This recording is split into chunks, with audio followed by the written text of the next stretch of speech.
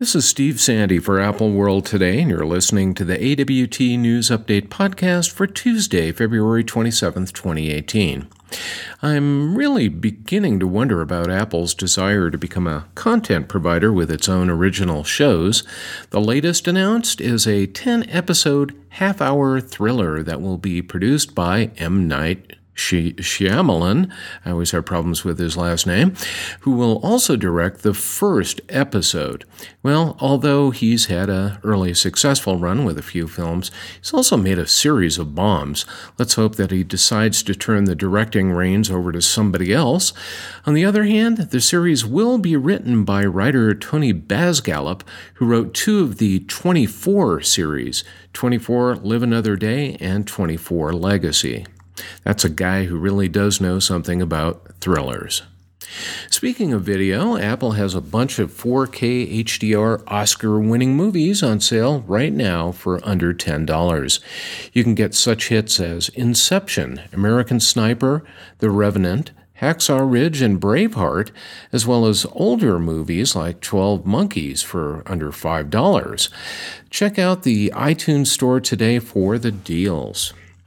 Last week, we had a story on the podcast about AT&T bragging up its 5G network, which it hoped to have running in 12 American cities by the end of the year. Well, not to be outdone, T-Mobile is now saying that it will try to have 5G deployed in 30 cities, including New York, Los Angeles, Dallas, and Las Vegas. Sprint doesn't want to be left out of the competition, and it announced earlier today that it will launch 5G in Atlanta, Chicago, Dallas, Houston, Los Angeles, and Washington, D.C. by mid-2019.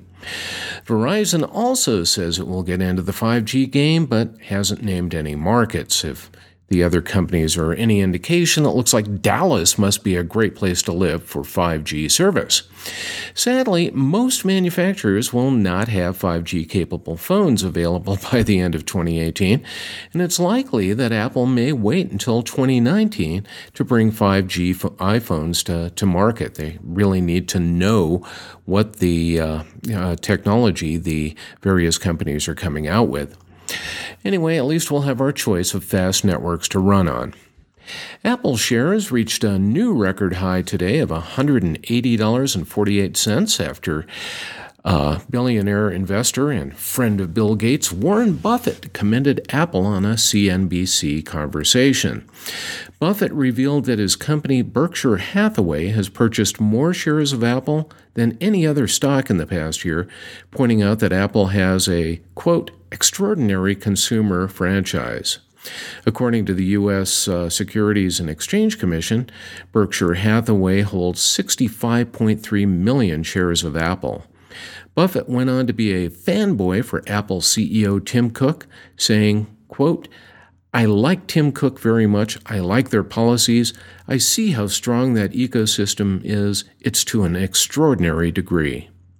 That's all the news for today. You can join me tomorrow afternoon for another edition of the AWT News Update.